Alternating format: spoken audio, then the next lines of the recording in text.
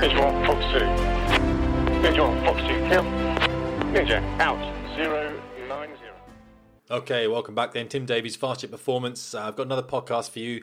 I've just come down from a simulated attack profile trip with a student, and I'm not feeling great because he was throwing that jet around.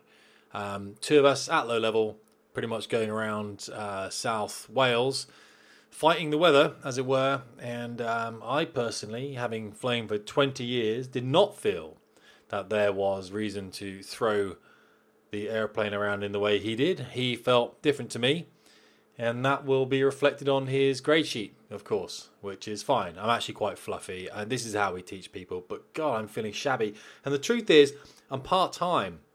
The problem with being part-time is, of course, you don't fly too much, and when you do fly, you realize how brutal a military fast jet cockpit actually is. It's, yeah, I think I did this for 20 years. I must be mad. However, I've flown twice today, and it just hits you as well about how tired it makes you.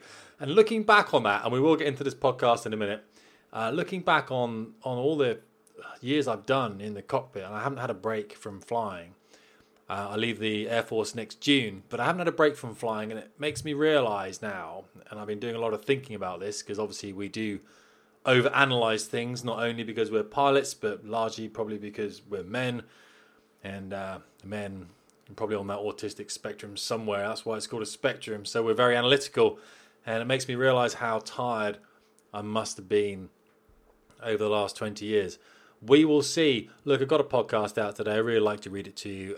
It's been doing, it's got quite a few comments, to be honest with you, and it's got quite a few likes, and it's a bit weird because it's a sort of thing that I don't like people to like, and that sounds kind of strange, but I had a request from a LinkedIn contact, and if you haven't LinkedIn with me, by all means, please do that.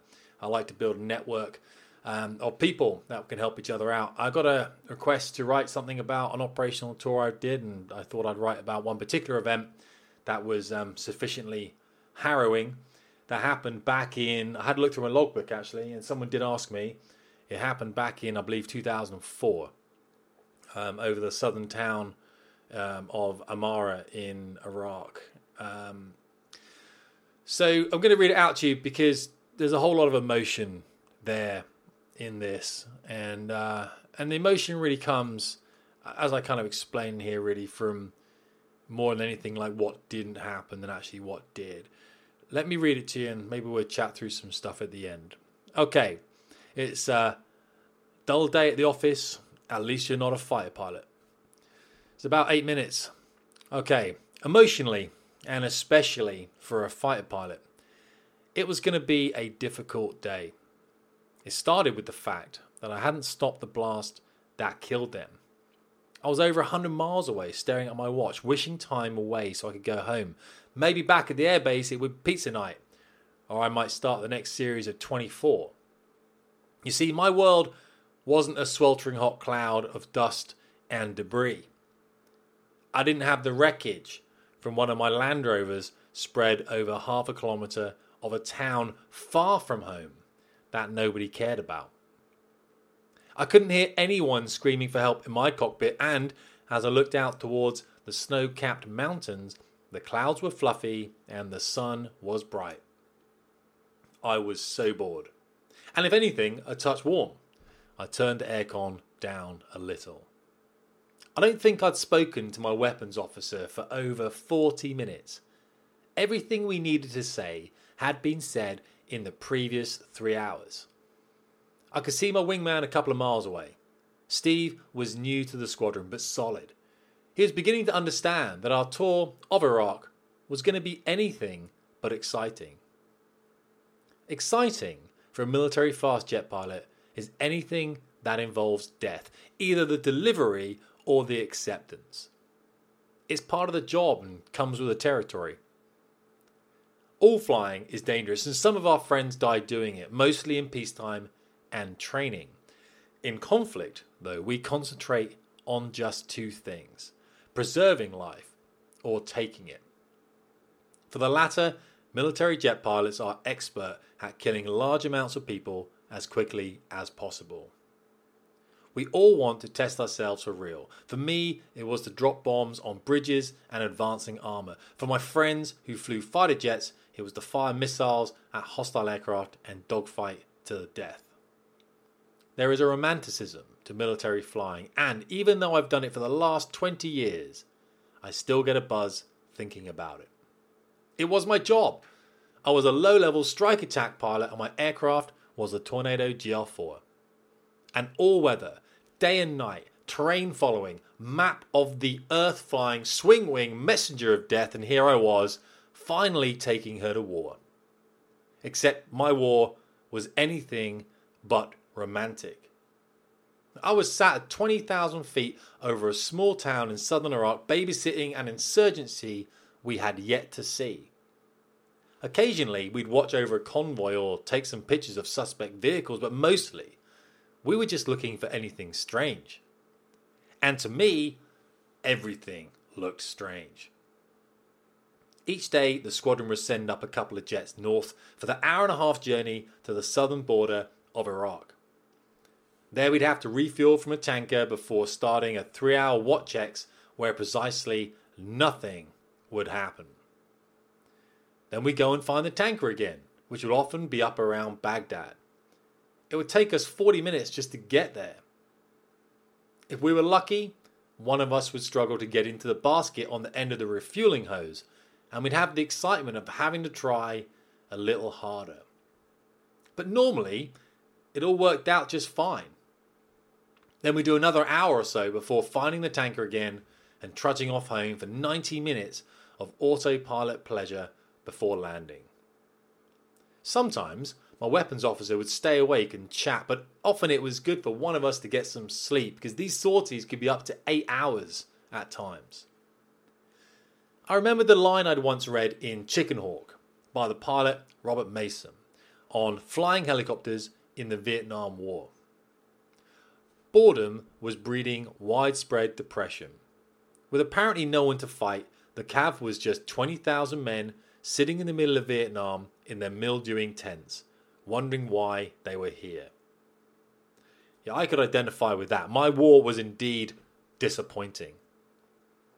Before we deployed, the squadron were given some legal briefings, which largely amounted to, we're not sure that, at the moment, we have a legal justification to be in Iraq. So if you do drop a bomb, you'll probably end up in court.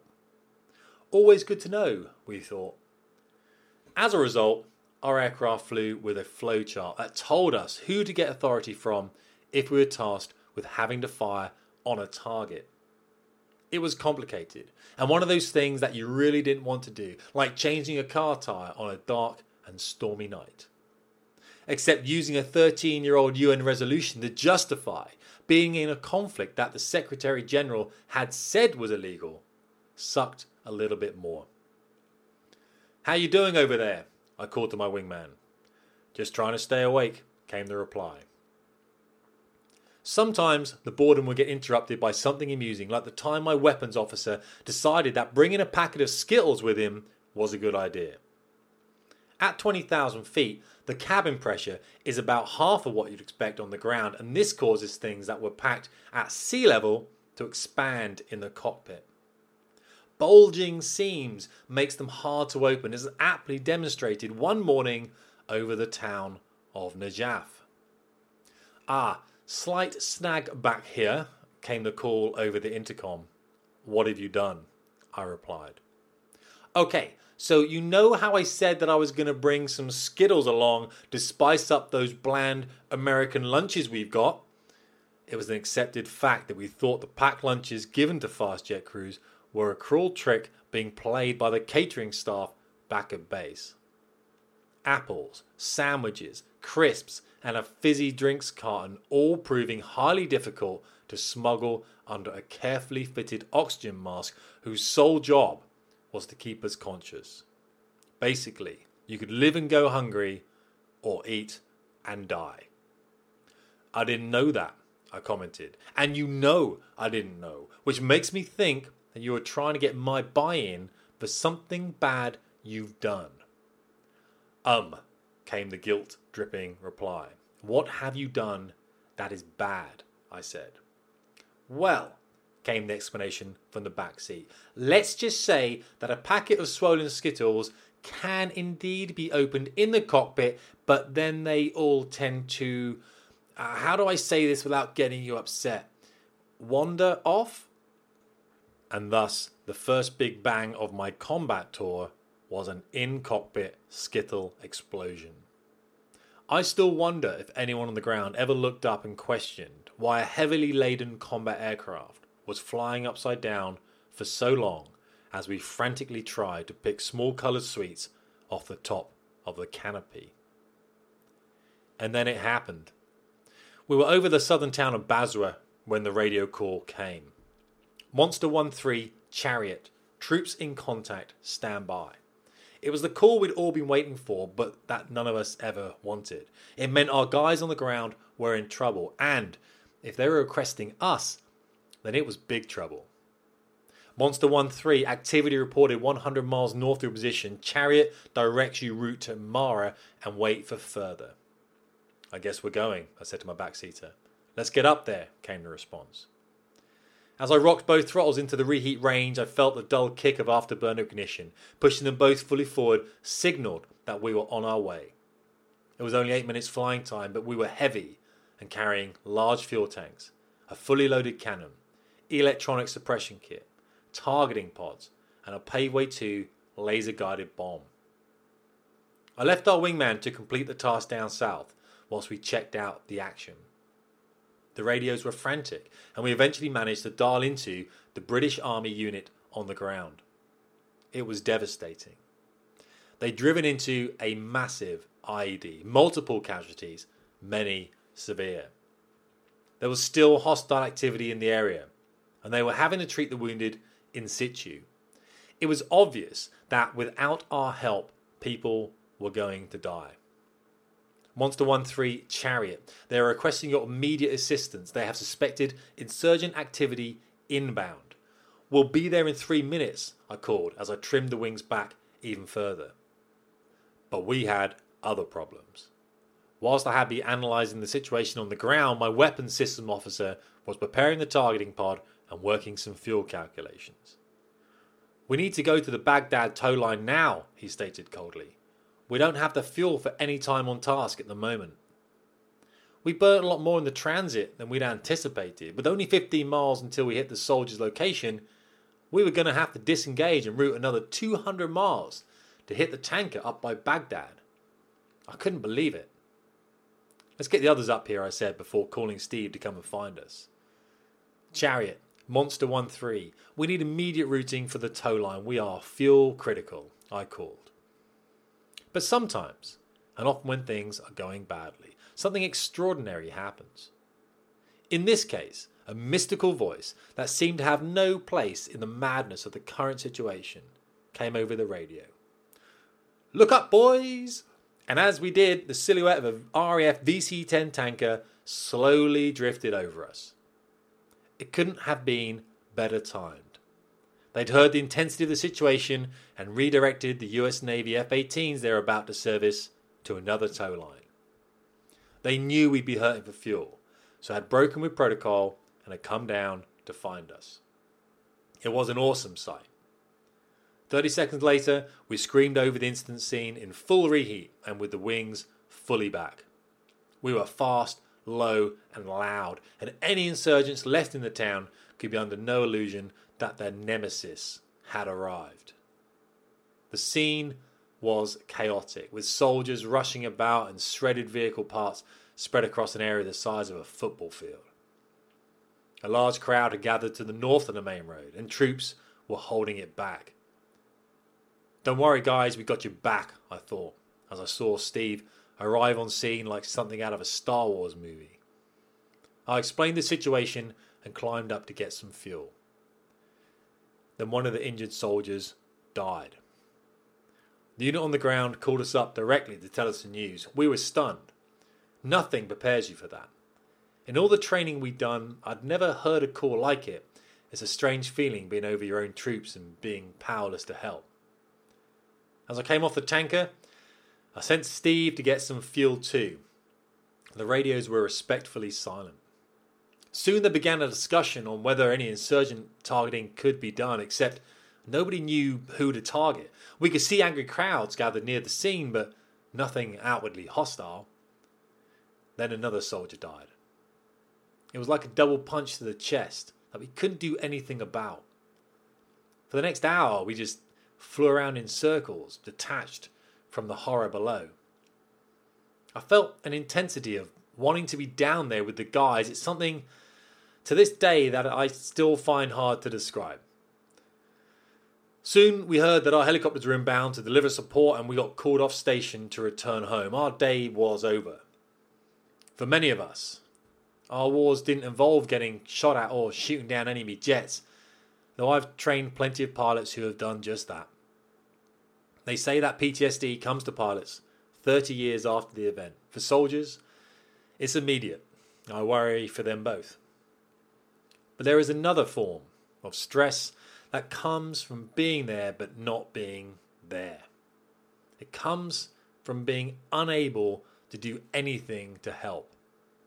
Being unable to retaliate against an attack. It comes from the unfairness of it all and the loss of trust in your ability to make a difference. Those soldiers couldn't shoot back at anybody after the ID took the lives of their friends. Their attackers were ghosts in a crowd. All the weapons training those young guys had done was useless in that moment. There was to be no retribution, no justice for their lost mates, just anger, guilt, and a lifetime of self-doubt. The insurgents knew this. It's why they used IEDs, the actual blast being the first part of the devastation, the second part being the years of self-loathing and questioning yourself about whether there was anything else you could have done. They couldn't have stopped the attack, and neither could I. I was in command of 2 Tornado bombers, armed to the teeth and ready to fight. This is what I trained to do. I just needed a target. We all just needed a target. When I left Iraq at the end of my tour, I was on a troop plane that also happened to be carrying some of the soldiers that were on the ground that day in Amara. It was a pure coincidence that I got talking to a young guy who told me about his time in country before asking about the flying. After a bit of banter and a few laughs, he told me about the incident. It was clearly still affecting him. He had been with one of his friends who'd been hit in the blast. When I heard the noise of your jet come over, I knew we were going to be okay. And I said to him, "We're okay, the jets are here, we're going to be okay." He just relaxed, closed his eyes, and then he died. It was the saddest thing I ever heard. I decided to save the Skittle story for another day. That's it. That's the end. I really appreciate you listening. It's one of these kind of difficult posts that you write. Hopefully people can get something from it. People can understand that a lot of the time we do a lot of training and we never get to put those skills into action. I mean, I train a lot of guys who now are over the Middle East, and I guess they're going to have to deal with that PTSD, whatever they have, in 30 years' time. And normally it's as their kids get to the age of the people that they've been targeting, as I'm sure you can imagine. Not going to drag this one out, guys. All I will say is that I am leaving flying this month. I've been flying now for 20 years. I never really had a ground tour. I joined the Navy back in 98 and then transferred about 5 or 6 years later to the Air Force, and I just stayed in the cockpit the whole time. My neck's telling me it needs a bit of a break, and in all honesty, I really want to go out there, do some coaching, do some content delivery for some businesses and help people do something better with their lives. That sounds pretty good to me. I think 20 years is a pretty good number to call it quits. So this is the last month I'm flying. I flew twice today, as I said at the beginning, and I've just seen the program for tomorrow. It's pretty hectic. So any question you guys got, please hook me up in the emails again. I really appreciate your time. I really appreciate your listening. Really appreciate your support as always. Tim Davies, Fast Jet Performance.